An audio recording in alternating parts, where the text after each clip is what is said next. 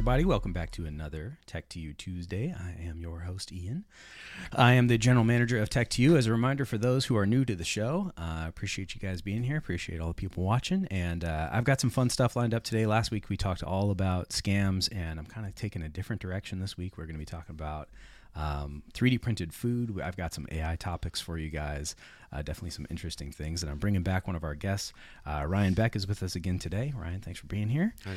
And as a reminder, Ryan is the manager of our remote support department. So he's somebody who deals with, I guess I said this last time, kind of the easiest way to put it is a lot of the most difficult services that we do is, trying to explain to people on the phone how to click a thing. And then obviously we have just this myriad of technical services that we provide remotely. So we'll loop Ryan in the areas that he has expertise and also just his terrible opinions of things. Hey, I have good opinions on shirts. Yeah. If you're watching and not listening, you can see how amazing his opinions are of shirts.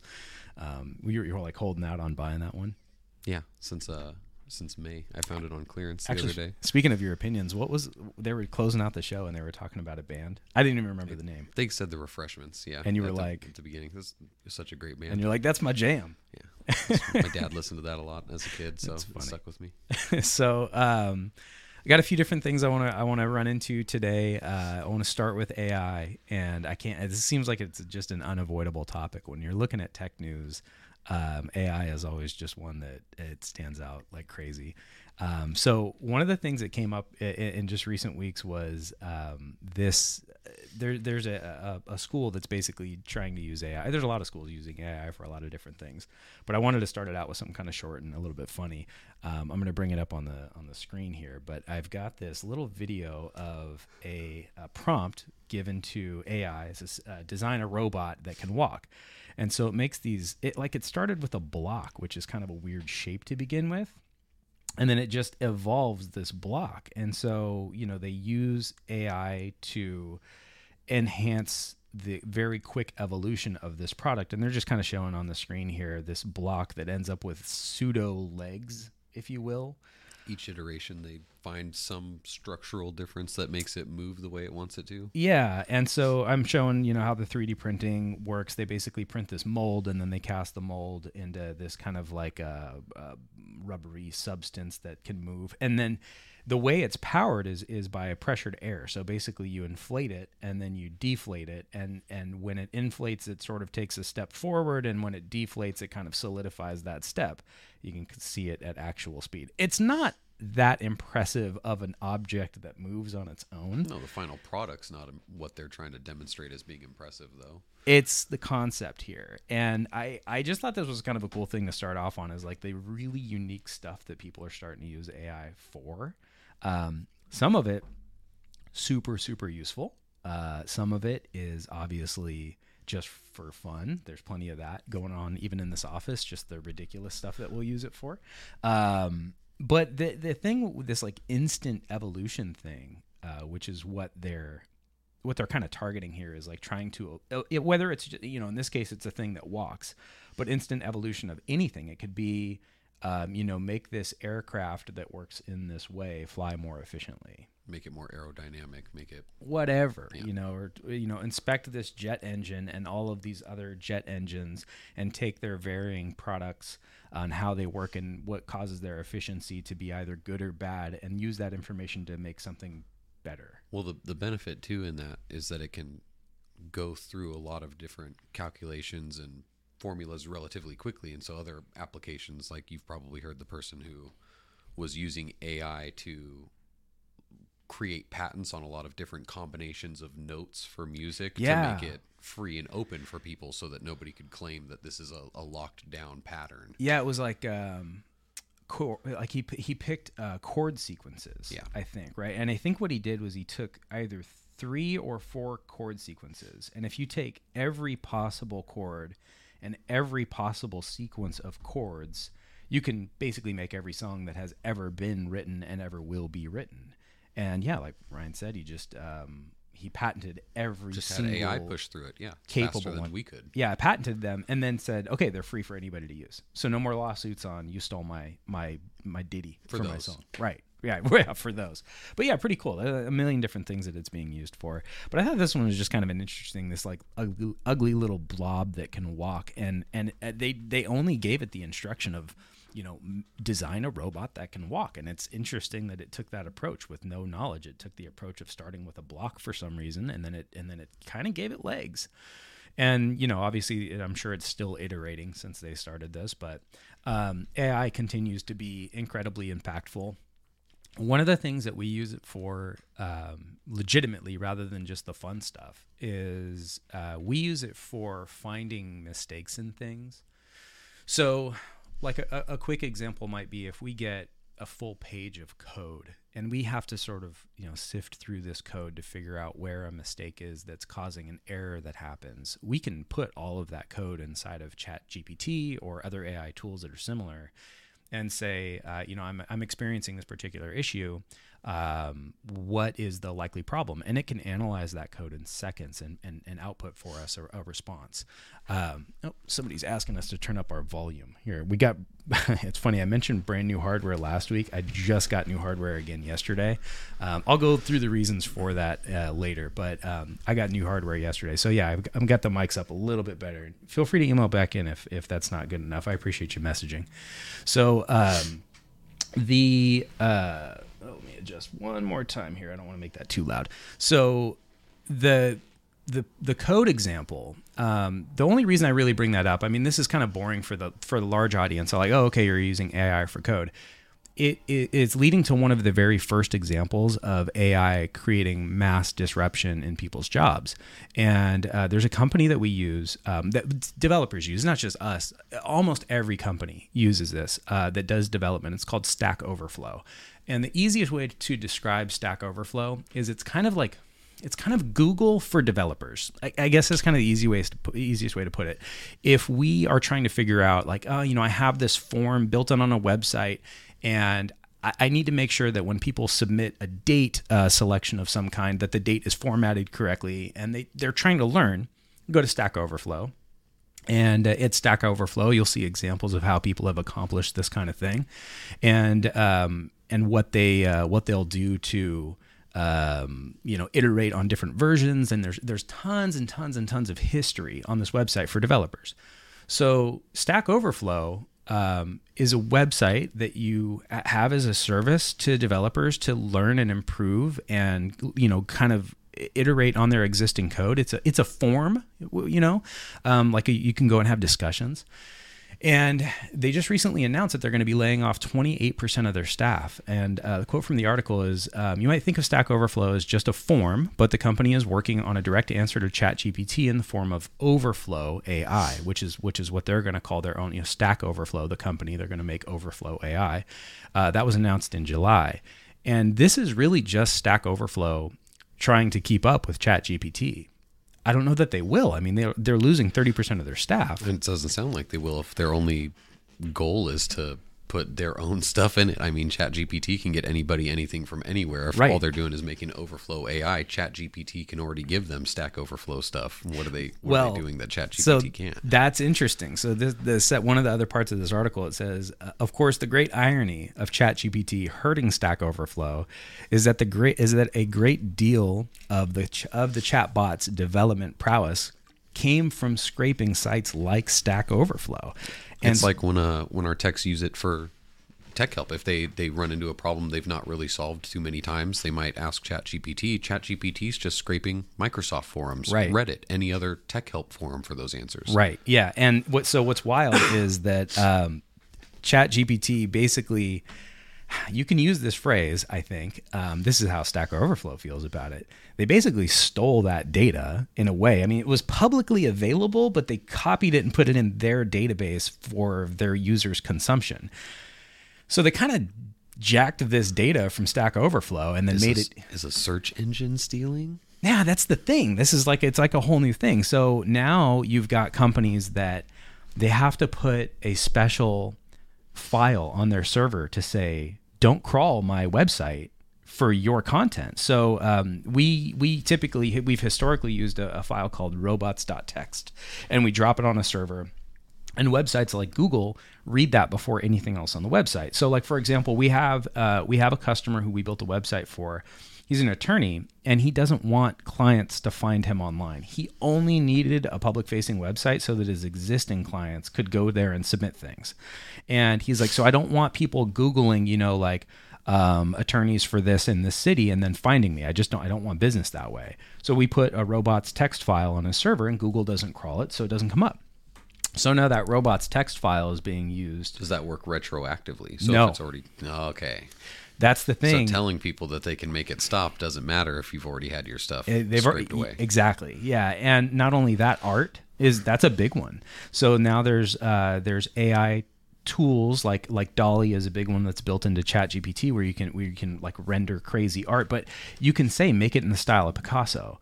Now there's certain artists that I don't remember what the guideline is. I think it's if the artist had produced art in the last 50 or 100 years, you can't use it. But prior to that, it's fair game.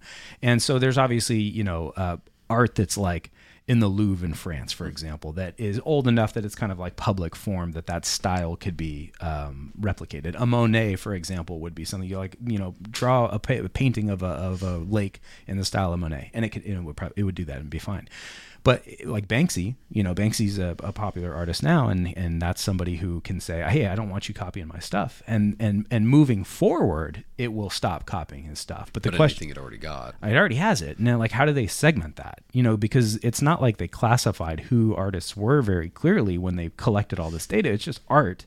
And they know some of it is Banksy's style, so they can kind of replicate that. But then what do? Tell their server, like, okay, any Banksy style art at all, delete it? Well, yeah, they can't. So the way that gets into a whole different thing of how artificial intelligence and machine learning works, where you can't just take specific data out of it because of the way it kind of creates a neural network like our brains work. It's Right. tied to a lot of different subtopics with varying degrees of accuracy and information that tells it whether to lean more toward this or that. Mm-hmm. And you can't remove parts of that model. It's a whole. It's not a file anymore. Right. It's not accessing a database. It's that whole learned Neural language network. model. Yeah, and so with regards to the Stack Overflow thing, one of the reasons why I wanted to bring this up today is we've known for a while that there's going to be a heavy disruption in various industries because of how effective ChatGPT is. This is just one example of something that is incredibly effective. It's used today. Our developers in one room over from me, they're using it today. We actually just used it this morning because we were trying to figure out how an equation needed to work. Like, none of us are math geniuses, and it's like, oh god, okay, well if the dates are this and this is that, and you're trying to figure it out in your head, and we were actually sitting there trying to like write it out. We almost went to the whiteboard to write this equation out, and I was like, wait, just go ask ChatGPT, because once I can confirm that the number that it output is the number I'm expecting, I can tell you that the equation was right. So I didn't even need to double check its work in this case. I knew what the output should be, and I didn't need to spend time writing the equation. So I used ChatGPT in one of its most effective forms, which is to produce something for me in detail. And I had an expectation of what the output should be, so I knew it was right. I didn't have to go double check its work. And that's really that. I've mentioned this in a previous show. You don't want to rely on ChatGPT for perfectly accurate information. It's wrong a lot. So you want to rely on it for guidance, like kind of giving you direction. And this was a good example of its use. So anyway, we use it all the time. And even, our own developers are kind of like, well, do I need to be worried if you guys are going to be able to just punch in a couple of strings of text and develop a website? It's pretty far from that. It can technically do it. It can make a website, but it's really bad at it. So there's not a lot of concern about developers losing jobs yet. I mean, there is some of it happening, but we're a little ways away from it being anywhere near as good as a human. But obviously, companies like Stack Overflow, this is a company that's sort of designed to be impacted. I hate to say it, but it's they're an information database, and you can gather that information now so much easier from ChatGPT. So some other AI topics, I'm going to kind of roll through these related topics. The White House recently announced that they want to fund the development of AI, some advanced form of AI for healthcare. And for healthcare, it's already been used in some pretty wild ways. I mean, like giving AI 1,000 different scans of patients who had early signs of brain cancer, for example. I'm kind of throwing that out there as one of the million things it can do. And their blood work and everything that was known about them prior to their diagnosis of having brain cancer. And then you say, okay, now analyze these 50,000 other patients' data and see if any of them are at risk for brain cancer based on any common trends that we as people can't identify, but AI can do a lot faster. And it's already doing that. And that's cool, and it's kind of reliable, kind of, not incredibly, but it provides a direction. It's kind of saying this person might be at risk, so it's worth checking. So there's not a lot of harm there necessarily. It could be used wrong, but it gives some cool direction. So from an article about this, it says, as the White House of Office and Science Technology Policy, it's called OSTP, held a roundtable discussion on Friday, October 6th, that highlighted the Biden-Harris administration's priorities to develop and deploy advanced AI tools that benefit the health and well-being of all Americans. So, sounds great. I think that one of the things that it's probably most useful for, and Ryan can attest to this, well, I haven't done it yet, but it could potentially be, is going to be working with patients. So, I've overheard Ryan incredibly frustrated over the last couple of weeks dealing with the people version of the medical industry. And so first off, using AI for something like, hey, I have a headache and it hasn't gone away for 4 days. And whenever I go to sleep, it goes away. And within an hour of waking up, it comes, well, whatever, you kind of give it your symptoms and it analyzes your history and it says, hey, you should probably come in because it could be this. Or it could say something like, it doesn't seem like that is related. You probably just take some Tylenol, but if you're concerned, you can come in, right? It'll always play on the safe side. So one of the things it can do right away is remove the need for as many nurses as that they have answering the phone, those advice nurses that you can just call and talk to. And that's a little scary to take that out of their hands, but I think that, they got to deal with so many dumb questions. Like, hey, I fell and scraped my arm and it hurts. What should I do? Put a Band-Aid on it. Yeah, rub some dirt on it. And I think that, for things like that, just saving administrative cost on simple things, it could be helpful. But it could also potentially catch things that nurses aren't catching. If you're telling it symptoms and it's like, oh, wow, that actually fits this incredibly rare situation where you could have a heart condition and you need to come in immediately. Whereas a nurse might say, well, that just sounds like you responded poorly to the food you ate, right? It could go both ways. Totally. I mean, how close is it going to be to, like being a Google doctor? Anytime you tell Google that you have a cough, it's like, well, you're gonna die. You're dying. Yeah. So get your stuff together. But I think from the administrative standpoint, it's really more. Well, yeah, because then it opens the door for 24-hour service, right? They don't always have 24-hour helplines with every carrier or with every office, or the help that you might get at midnight from a nurse who's on her third cup of coffee running around. Yeah, might be, like you said, more toward don't worry about it because they're tired. They've got a million things going on. Not that they're dismissive or not good at their job, but it's also like when we're solving a computer problem, you've gone through the same issue with a pop-up a million times. You know what? It's probably the setting.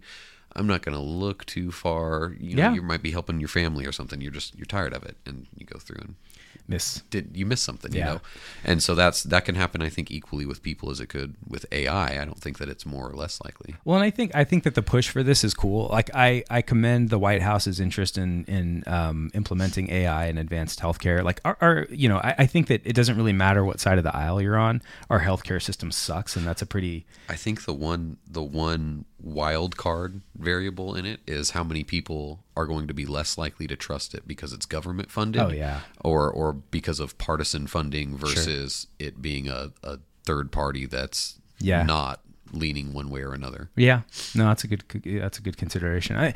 That's going to affect everything that as AI develops, how politics get involved.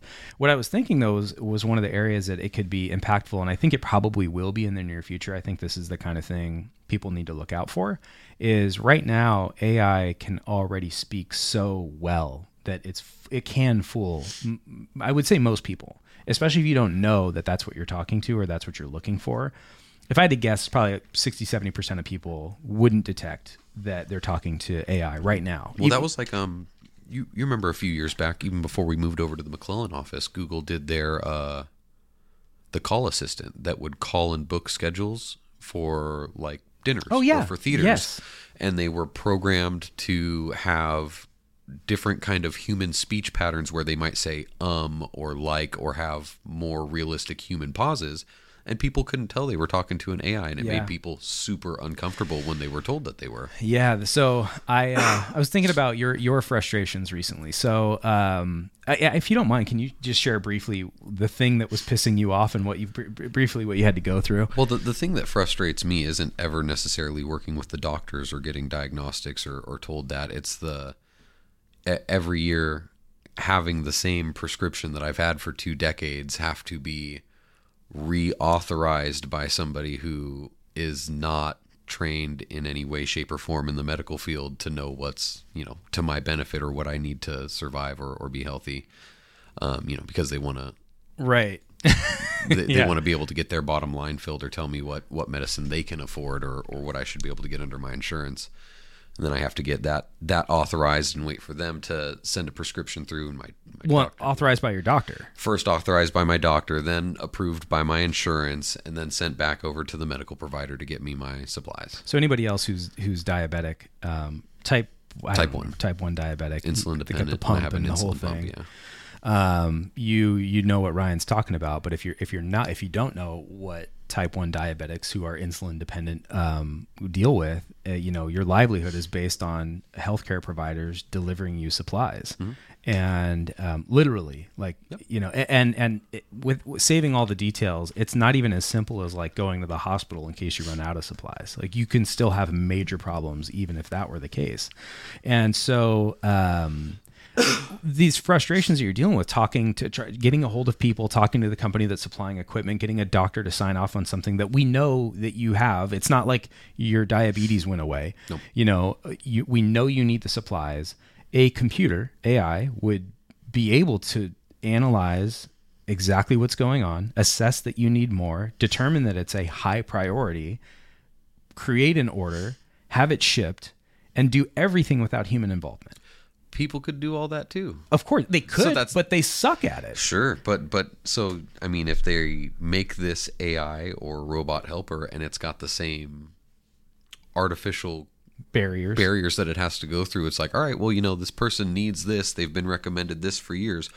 But as our program, we really need you to push this product that we get paid to sell or that gives us a higher profit. Yeah. So it could still be just as frustrating or difficult or as many steps. But then I'm dealing with a robot that really doesn't care when I yell at it. That's where, that's where reform in the medical industry is going to obviously be needed. But when it comes to the ability for you to potentially get through these situations a lot faster, obviously this is probably a really great case for anybody who does sell medical supplies to utilize AI, because the company who is selling these supplies is getting paid by your insurance. They're incentivized for you to have these supplies as quickly as possible and get paid. Yep. If they had an AI tool that could help accelerate this process, not only are you much more likely to live, they're going to get paid. It's totally a win-win.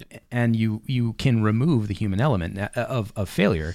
I mean, you introduce a new element of failure potentially, but based on what we're even seeing now, which is the very, very early iterations of AI, the failure rates are significantly lower for simple designated tasks like this. It's not like we're using a chatbot that can do anything. It's specific. Yeah, and it's not waiting for a queue for somebody to artificially go through and approve things manually one at a time, reading things. They're just snapping through everything. Exactly. It's got all the data there. So one of the comments inside of this report said that intelligence finds that 6 in 10 Americans are uncomfortable with a provider relying on AI in their in their healthcare. So 60% of people are uncomfortable with AI, and I gotta say, I mean, I'm probably currently one of those 60%, depending on how you define comfort level of AI involvement. If AI involvement means that it's just providing some guidance and it's not making decisions, that's probably fine. Its guidance should probably be okay in most cases. It says just under that amount. So let's say, I'll cut this down. 57% of people are concerned that it would be harmful to the patient-provider relationship. That's tough for me because I had a general practitioner when I was growing up. When I was a child, we had a private doctor that we went and saw, and we had I think we had insurance to go see him. I don't really know, but I had the same doctor from when I was born to probably 15 or so. And he knew me. He knew my history. He knew things that I had gone in for. He knew injuries and illnesses and all of this stuff. And is he better than an AI tool? Like the personal element, like immediately I want to say yeah, but from the standpoint of retaining information, I mean the guy was in like his 70s. He wasn't young, and I'm one of many patients. So see, I think it would be best used not to necessarily replace those services, but to supplement some of them. Agreed.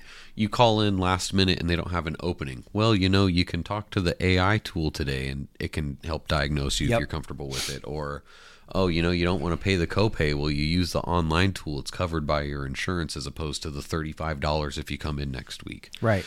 Well, so speaking of relying on AI, the last sort of topic I want to go over with AI today specifically is there was a Business Insider article that came out recently, and it was basically saying how the head of the SEC, Security Exchange Commission, is in charge of making sure that there's not market manipulation, that people aren't getting manipulated. It was designed after the financial crisis in the 1920s, and so they kind of have they have their fingers in making sure that people don't screw themselves and that there's not manipulation in the market. People don't go broke, and for the most part they're a good organization. But it's interesting hearing the head of the SEC. He's saying that he's predicting a financial crisis as a result of AI, but the reason for it is kind of strange. The prediction is that somebody somewhere is going to utilize AI more than they should.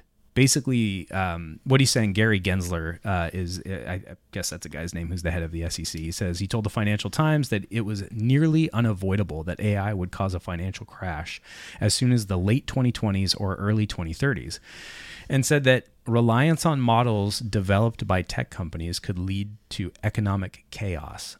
The implication there is that someone in the banking industry is going to rely on it for something that leads them down the wrong path, and as a result, there's a market crash. It goes on to say, I don't think that we will in the future have a financial crisis, or I do think that in the future we will have a financial crisis, and in the action reports, people will say, aha, there was either a data aggregator or one model we've relied on, blah, blah, blah, and maybe it's the mortgage market.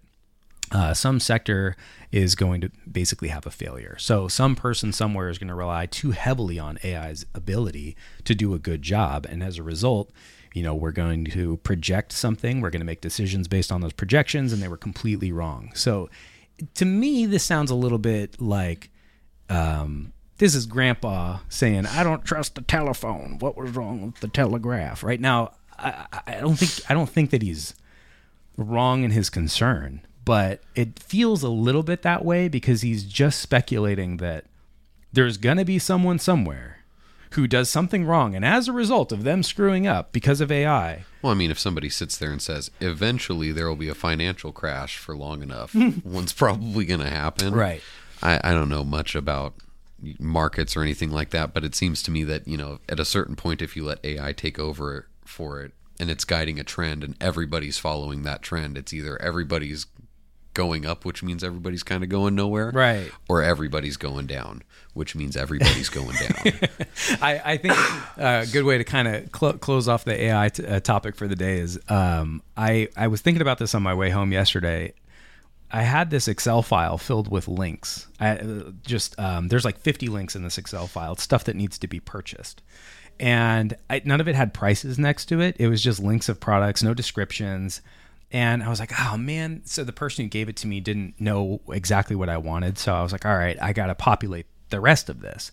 And I was thinking to myself, man, it would be so nice if I could just type into like Microsoft's Copilot, which we don't have yet. Can you just browse each of these links for me, insert the prices into column B, insert a description into column C, and then insert a category into column D? And that would have saved me so much time, and then I could provide that list for approval for purchase. Right. But instead I had to do it manually. But what I got thinking about, I was thinking about that list going home.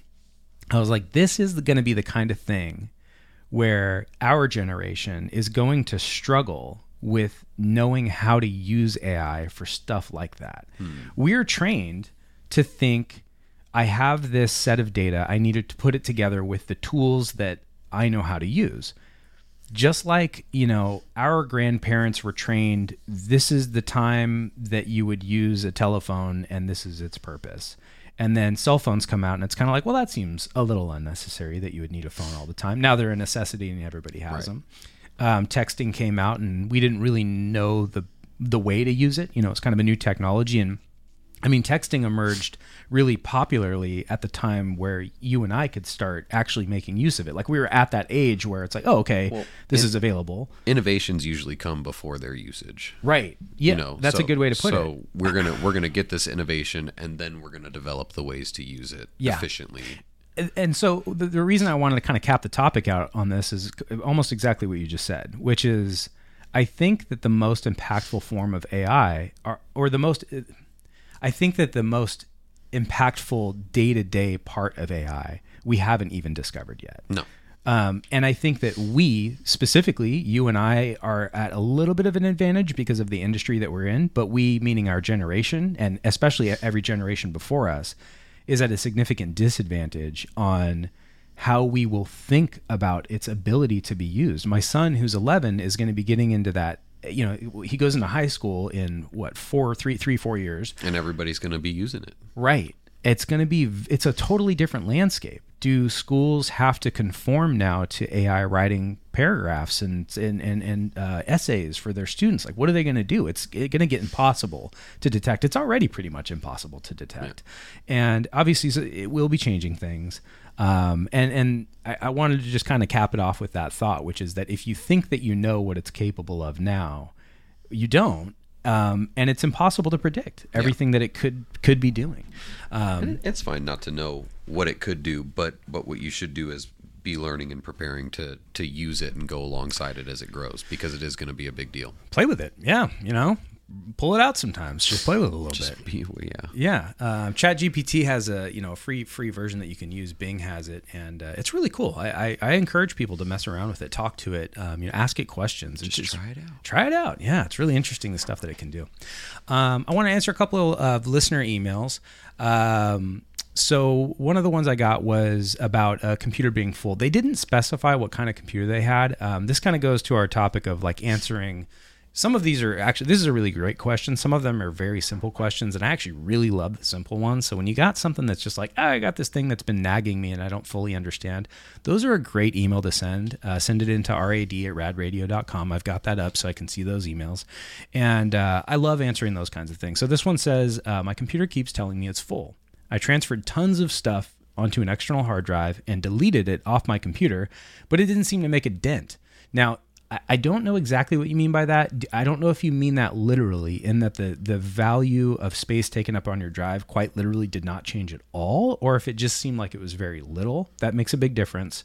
And then they go on to say, when I look at where all the memory is being used, most of it is considered quote unquote other. What the heck is other, and how do I clear it? Other tells me it's probably a Mac. I was going to say, it sounds like a Mac, and they're looking at something like a data management screen. I think so. And one of my guesses is that they deleted everything from, let's say they had it in a documents folder, and then they just haven't emptied the recycle bin yet. Yeah. Because that's still going to be stored locally on the drive until you delete it. Other is one of those things that is considered the recycle bin on your Mac. Temporary folders, cache. Exactly. Yeah, that's operating system files. It's a lot of things that can be deleted, but it's also a lot of things that you can't delete. Specifically, critical operating system files or critical program files that are in a folder that Apple or Windows, if depending on how you're looking at this, it just simply can't identify. It can't give it a class. What I would recommend first is just, if you haven't already, clearing a recycle bin is a great way to start. And then, if you're saying that you move data from one place to another and there was literally no change, then yeah, it probably is that when you deleted it, it's just the same amount of data still sitting in the side of the recycle bin. You just got to clear it. One thought on this though, and I can't help but say this, if you take data from one place and you put it in one other place, and then you delete it from the original place, you still only have that data in one place. Right. So you took let's say these are pictures. You took all your kids' pictures, you moved them from your computer to your, what you call your backup hard drive. So now they're quote unquote backed up, but then your hard drive breaks and they're not on your computer and the hard drive's broken. So your stuff is gone.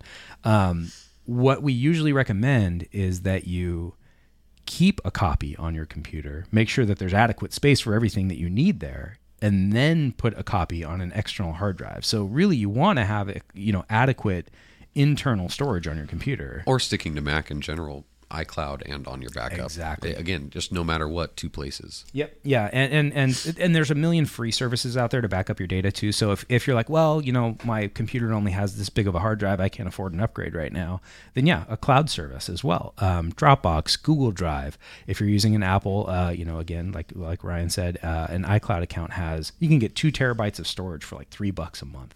It's tons and tons of space. And so getting a cloud backup and then maybe also putting it on a hard drive, then at least, data's safe. So that'd be my recommendation. I got another one that was about a phone. This is kind of an interesting one. It says, I think Android, I'll correct this. I think my Android phone has a virus and I have McAfee on it. I'm ready to upgrade my phone. Will the virus be transferred to my phone through my apps?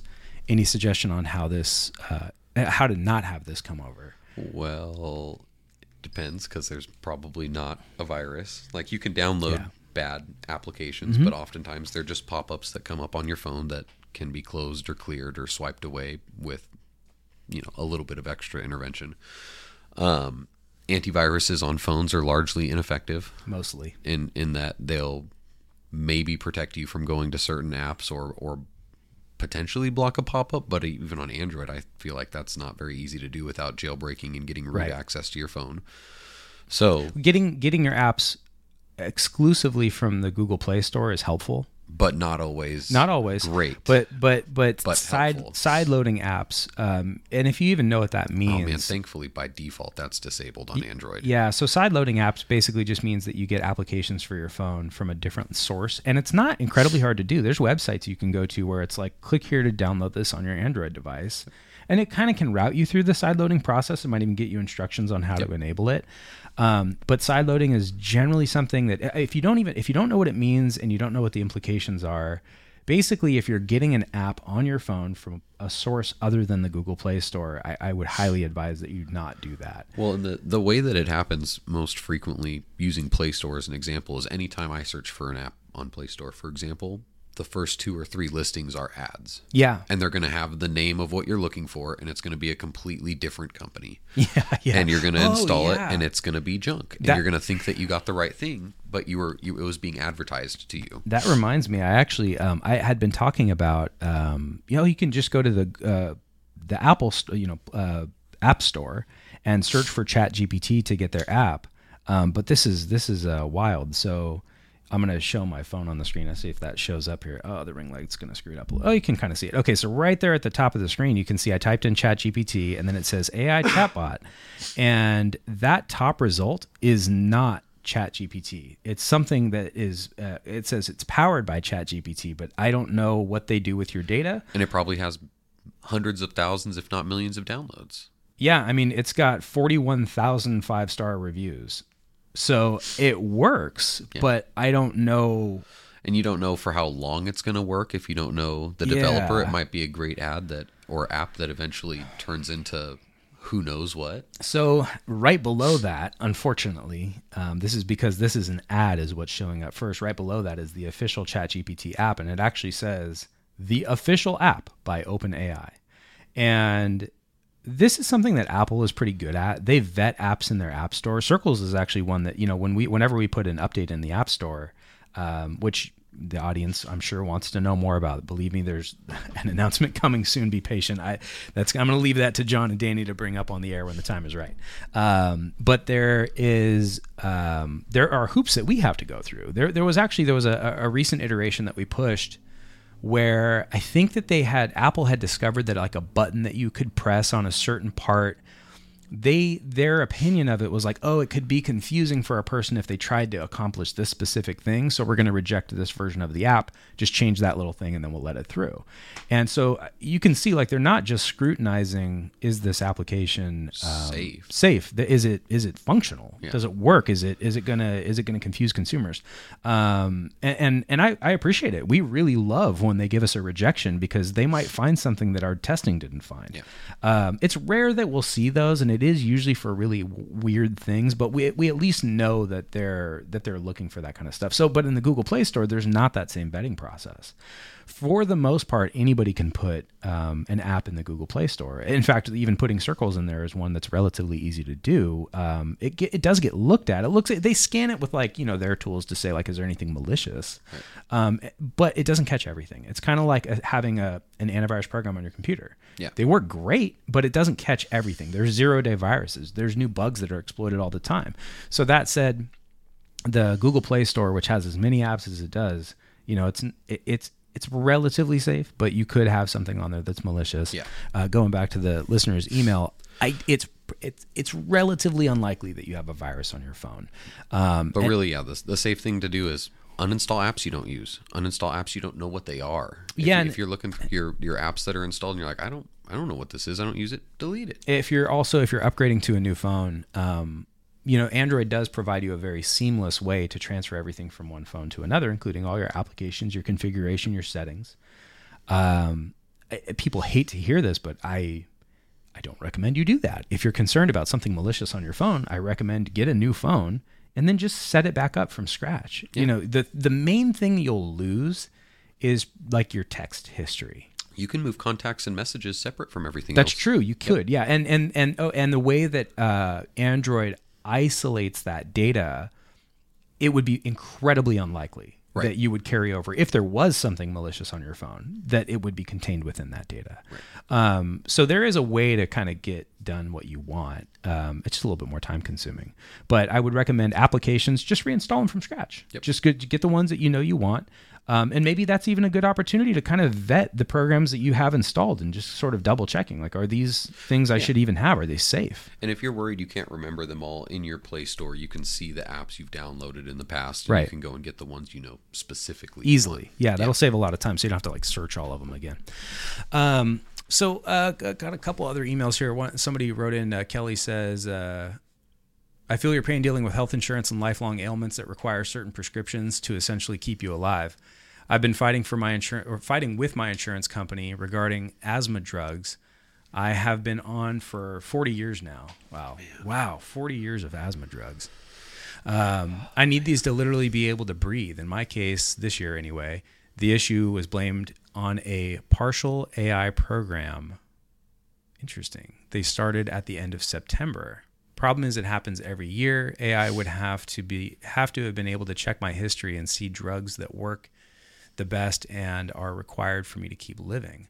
Love the show, Ian, but there's still something going on with the sound. The volume will go really low and then it gets really loud again. Okay, I'll keep an eye on it. Thank you, guys. I have a bar here that I can look. It might just be me with the mic getting right here and then being back here, so I'll keep an eye on it. Thank you. As I mentioned, we just put in, kind of in a hurry, we had to put in new equipment yesterday, and I got to get through testing to make sure it works, but I will keep on doing some testing after the show. I appreciate it. And yeah, that's kind of what I was saying too, with regards to, knowing your history. If it knows that you're a type 1 diabetic who's insulin dependent, it shouldn't be much question that you need to get your supplies, and it can look at that history in particular and identify, oh, you need supplies. So, certainly something that I think we're going to see affect a large audience over time. So I want to talk about this 3D printing food thing. Brandon kind of teed this up during his show today, and during Bad Radio, I was telling him that I wanted to do this 3D printing food topic, and there's a lot going on there.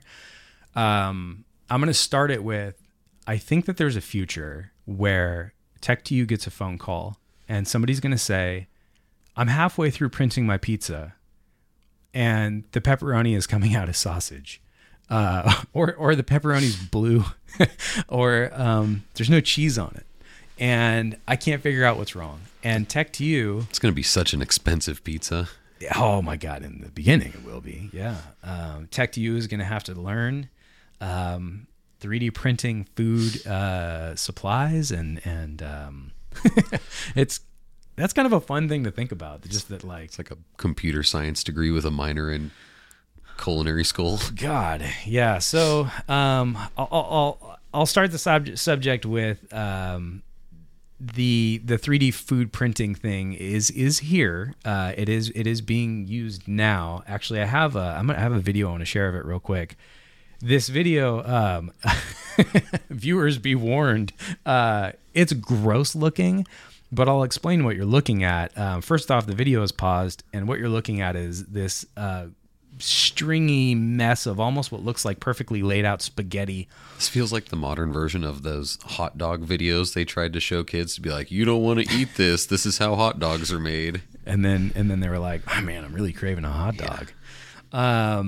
So we're looking at two. They're called extruders. So they're like little nozzles that a liquid can come out of, and one of them is labeled fat, and the other one is labeled muscle. And I mean, when you get a steak, That's what it is. it's pretty much fat and muscle.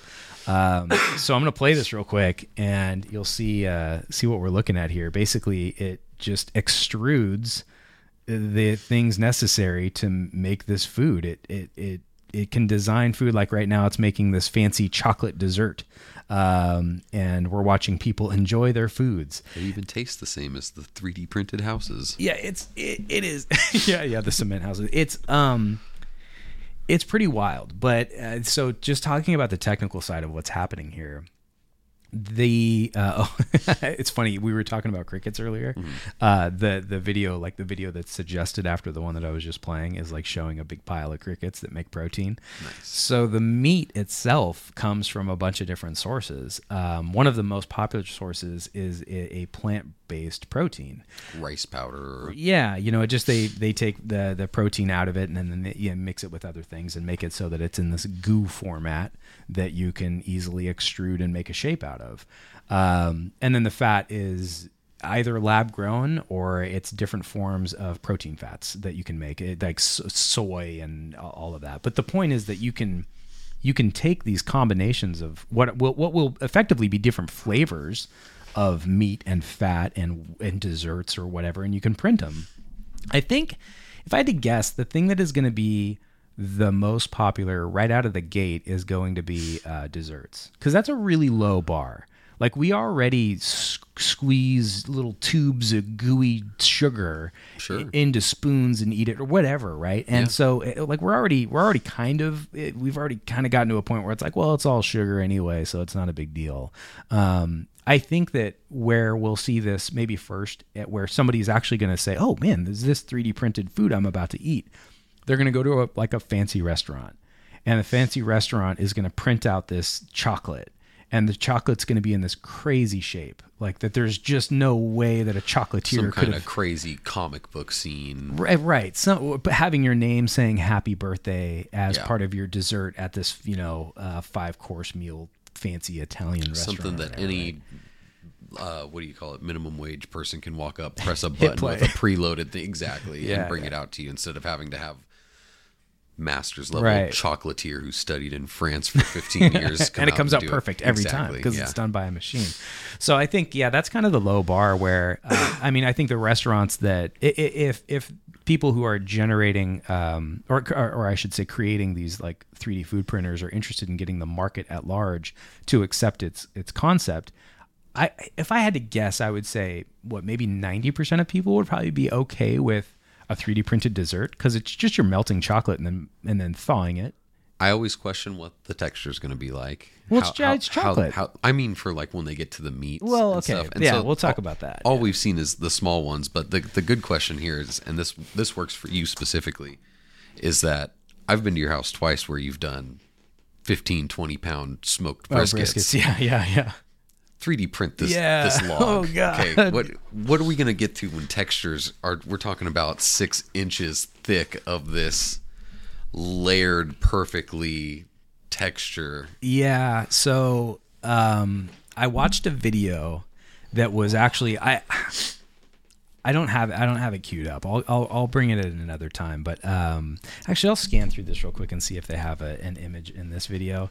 But there's a very brief cut in one of these videos where they're promoting 3D printed food, and this guy cuts a 3D printed steak that has been cooked, and he sticks his fork in the piece that he's cut off of the steak, and he lifts it up. So now you would see in a good steak, the nice medium rare with a little bit of a brown ring on the edge, and the nice red.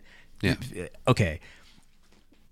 What he pulled out, the edge of it, instead of that beautiful meat cut, was 3D printed line work. And you know how there's those people who have phobias of like the little holes that are like organic, like there's little seeds that come out of little holes and things like that. I didn't know that I had a phobia of line work in meat until I saw this. Well, and this is going to be the thing that, somebody's going to wake up from a coma and all their meat they cut into has these lines, and like I woke up in the Matrix, like all their brains just going to be messed up. So it looked weird, and the chefs even acknowledged like the flavor is not the same and the texture is not the same, but they say they make it taste good, which I believe. Sure. I mean, you're basically making ground beef and then giving it a structure. So I'm sure that if you had no concept of texture, it would probably be like, oh, okay, this is good food that I'm eating. Yeah. But it's weird, it's going to be a strange texture. And so I guess I should clarify too, just because you 3D print the food doesn't mean it's cooked. Right. So when you're 3D printing, unless it's, again, sweets, chocolate, whatever, it's not ready for consumption. Well, okay, it is safe to consume if it's plant-based, because you can eat raw plant-based foods. If you go get one of those Impossible burgers, you can let that thing thaw and eat it as it is. Probably still cook it. There's probably bacteria buildup through those extruders. I mean, you should cook it. I'm not saying eat. Yeah, right. But technically, it's supposed to be. Your computer could have a virus and it gets your meat infected. Yeah, right. Yeah, you got mad cow disease inside of your burgers.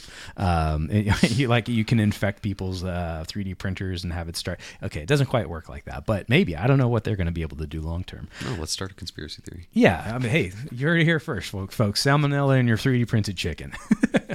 But I think that there is really going to be a place for it, and if there was the opportunity to buy, let's say it was going to be $500 for a 3D food printer, and you could put it on your counter like you would any other accessory in your kitchen, and you buy powders and liquids that go into little containers in the printer. Some Soylent Green. See, whatever it is, and then you can say, well, with these provided powders and liquids, you can make a dessert, or you could make a fake vegetable or a fake chicken or a whatever. You can print a food item.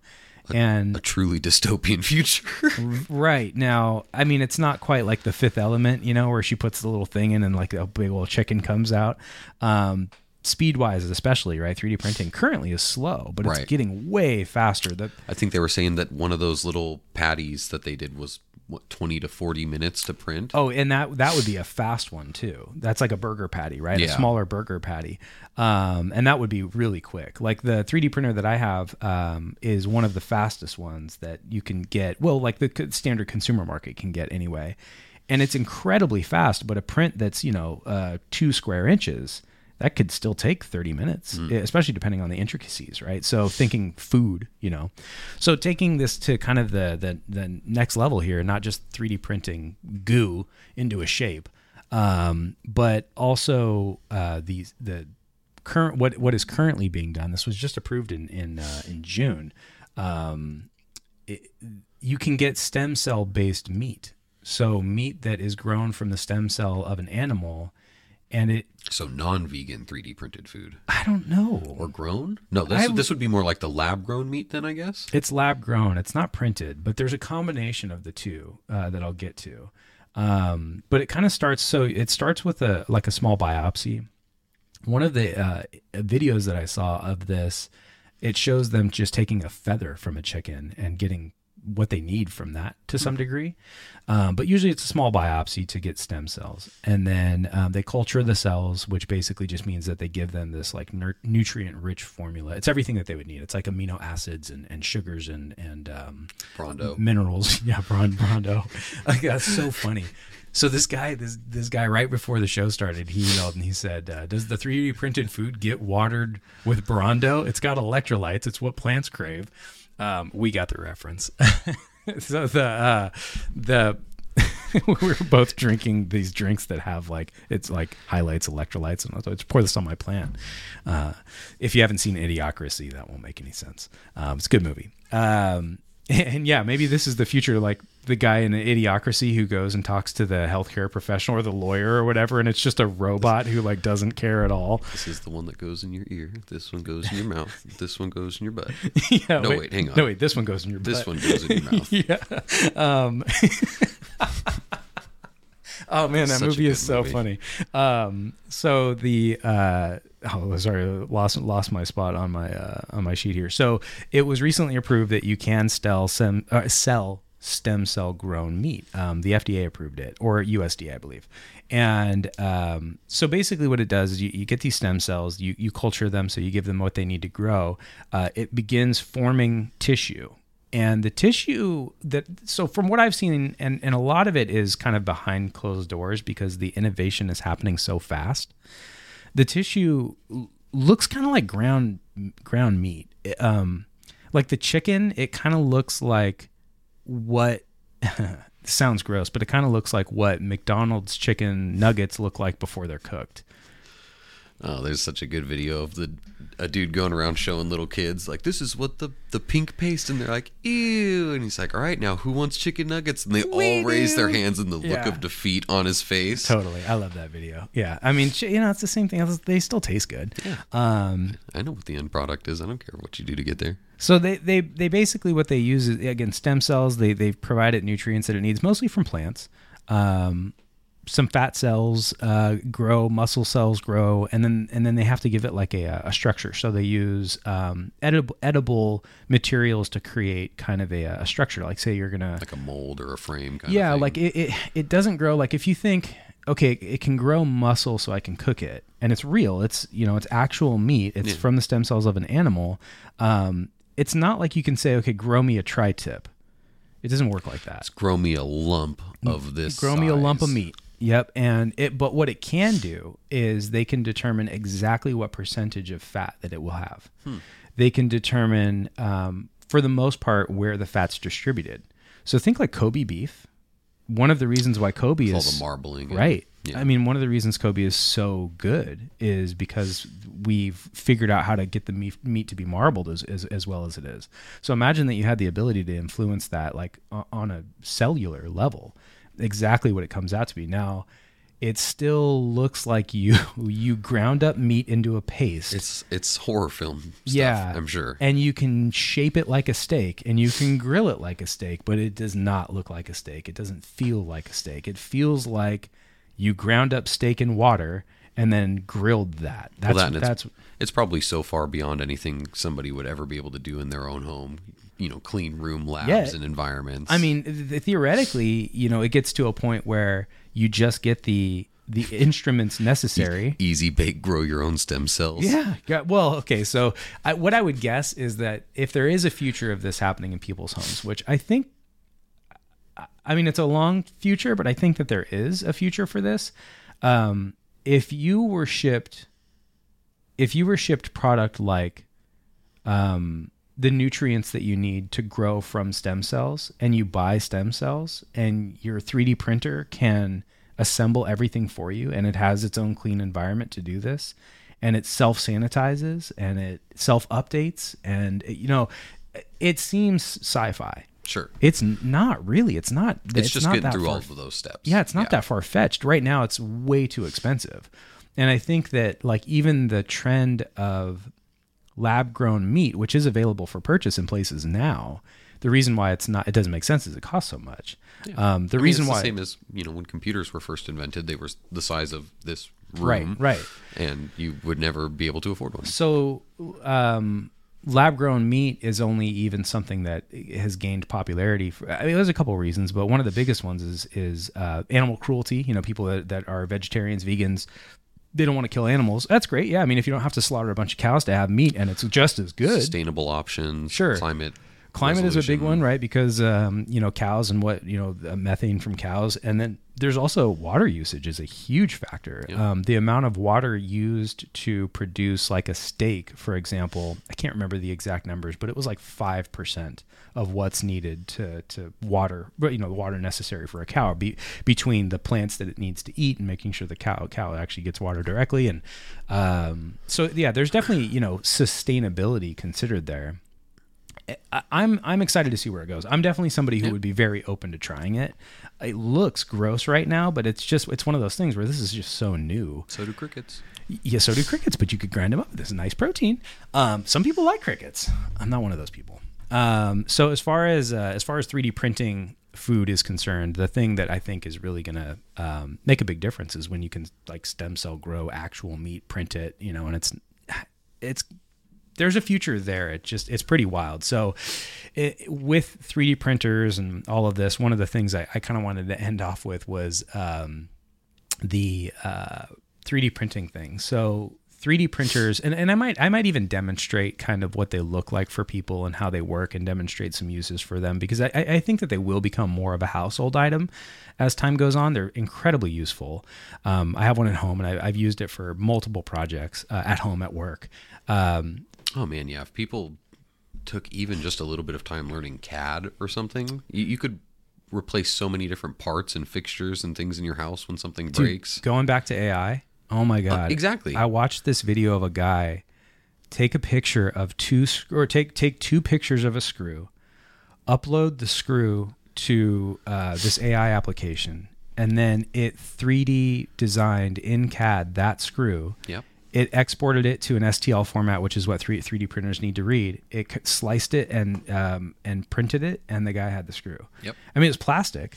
I've seen people do the same thing where they, like Warhammer figurines, for example. People who do the big huge. models, they'll go find like this super cool mossy covered rock in a forest, and they'll do a full 3D capture of it. Same thing, upload it, print it out, and they've got a nice, realistic looking from something they found out in nature, so it's unique to them. They're not going out and buying the same game piece that everybody else has in a store. So actually, before I read this, maybe I'll highlight another couple of the good uses of a 3D printer, which is if, let's say, for example, you had a car part fail that's just a static piece.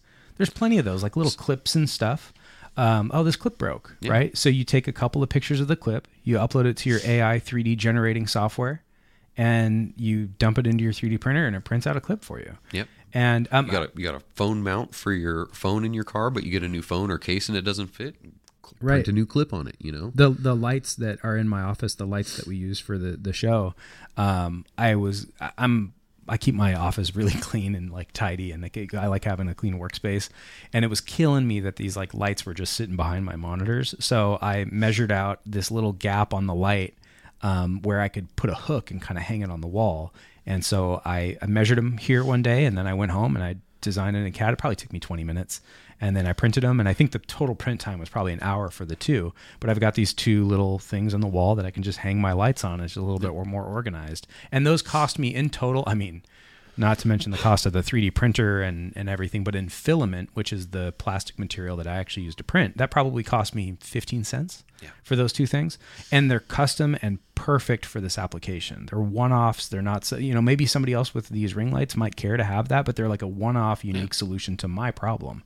And there's a lot of examples of that. Like, I've got this really weird drawer in my kitchen. What do I do with it? I'd love to put my knives in it, but I don't have a way to really like put them in there cleanly. But you can 3D print your own little holder, little tray that fits perfect in this unique drawer. So countless examples of what you could do with a 3D printer.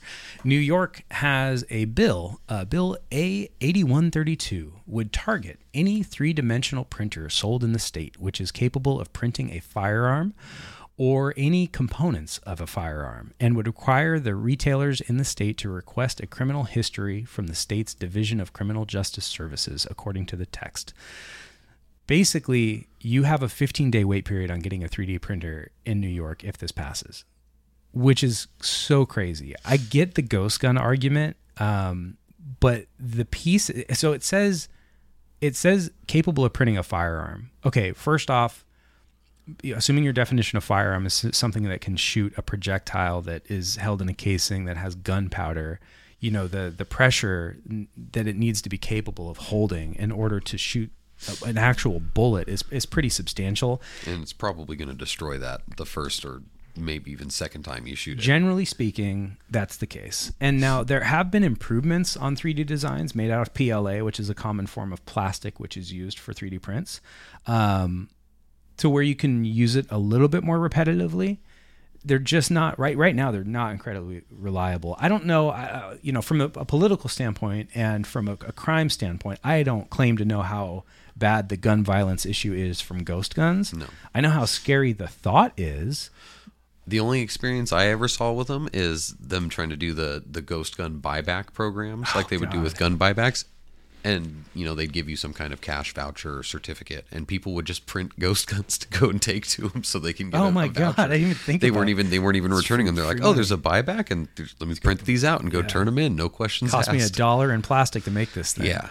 So, oh my God, that's wild. So the component of this bill, though, I don't know that this will pass. I'll be kind of surprised if it does. But a component of the bill says that any part of a gun that could be manufactured. So the trigger of a 9mm that made by a company called Carr, that trigger and the entire assembly that it connects to, all plastic. And it's just as strong as it needs to be. So I could print the trigger for that 9mm, no problem. You're not going to print springs. You're not going to print a slide. You're not going to print a barrel, right? Yeah. But you kind of could for one-off uses, especially for like maybe if you're using like a 22, like a really low caliber, low power bullet. You could probably get away with it with some repetitive use, but not much use yet. Right. I get the scare. I think that there is definitely something that should be done to prevent people from being able to 3D print guns easily. I think it should be illegal. I think that kind of makes sense, that, people shouldn't be able to just make guns that have no record. I get it. And I guess I should counter that with saying I'm very much like a pro 2A guy too. I'm a shooter. Like I think there's a balance. You still have your AR-15 keyboard mouse? I actually got too grody. Yeah. I had to replace it. But I think that this is it's just such an interesting topic that we're going to basically say, well, this thing that 99.9% of the time can be used for good, useful, productive things, but very rarely is used for this other thing. We're going to make people get a 15-day wait period on, but we don't make people get a 15-day wait period on buying a car to make sure that you're not, hit somebody with it. Yeah. It's just a little hypocrisy there. Yeah. Right. But yeah, kind of an interesting topic. And I'm looking forward to talking more about 3D printing as we go forward, because I think it will be one of those technologies that will find its way into more people's homes, over time. Yeah. Got a couple other emails here. Kelly says Idiocracy is a great movie, but you forgot one tagline. Welcome to Costco. I love you. Let's see here. Upgrade with 2 Ds for a double dose of this.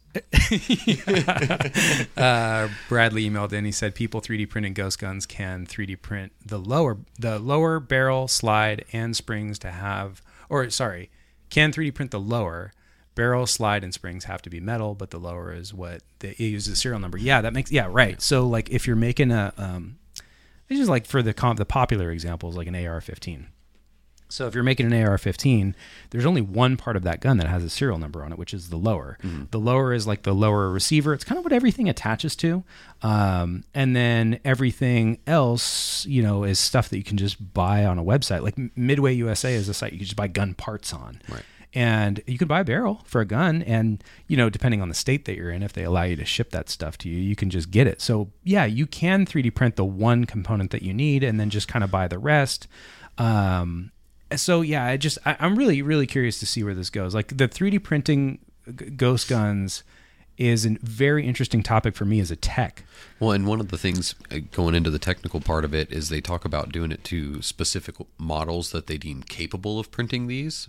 And that kind of excludes the fact that so many people buy lower end models and then print the components to upgrade their 3D printers to be more powerful, to be able to do larger jobs. There's a really cool project. A school recently, I can't remember what school it was, but they recently had one of their classes 3D print an entire 3D printer. Yeah. And there was like 4 components that ended up being made out of metal. Things that you just can't really avoid. It had to do with the motors, and I think the heat for the extruder was part of it. But like almost everything else was plastic, at least structurally. Yeah. There's still like a computer and some screens and stuff in it. So I mean, if they earnestly think they will stop this by just banning a few of them or a certain class of them, then they don't really they haven't even locked into the ingenuity people already have with these devices.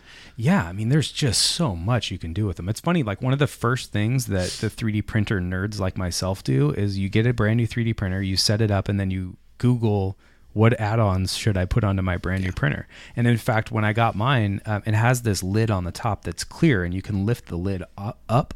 And depending on the material, the very specific material of plastic that you're printing with, some of them require ventilation and some don't. And they, instead of having the lid off so that my cat doesn't jump into my 3D printer while it's going, they printed this, there's a design for these little lifters. So it gets ventilation, but the lid is still on and secure. And it was like, oh, that's so genius. Yeah. Like, I wish it would have come with that, but it didn't need to. Because you made it yourself. I printed the lifts. 25 cents. Yeah, right. For less. I mean, it's really cool, the stuff that you can do with it. But something I'd love to talk more about over time is like the things that we can use 3D printing for. And I do hope that it is one of those things that more people get interested in and ask us to help them set it up and find uses for. I've used it for fixing plumbing pieces under the sink that were kind of weird. I needed to make adjustment for. I added a piece to my gutter where a bend didn't really fit right to go into a drain. Like, there's just so many countless uses where you can make these like one-off designs that are really cool. So I appreciate everybody being here this week, and I love talking about AI stuff. We're going to get back to a little bit more tech topics too next week. I've got a few other listener emails I want to go through that are good general use topics. I also, at some point, I really want to share this video that I have of somebody puncturing a lithium-ion battery, because I've talked about it multiple times, how those batteries in your cell phones and stuff are basically explosives. Yeah, and I feel like it's not actually taken very seriously what I mean by that, like that this can shoot like an actual jet of flame. So I want to show that at some point too, and kind of give some examples of what to look out for if there's danger in that. So I'll show some of those things for you guys too. But I appreciate everybody being here, and looking forward to future emails. If you guys have anything that you have questions on, email us, rad@radradio.com, and I will be happy to answer them, and I will see you next Tuesday.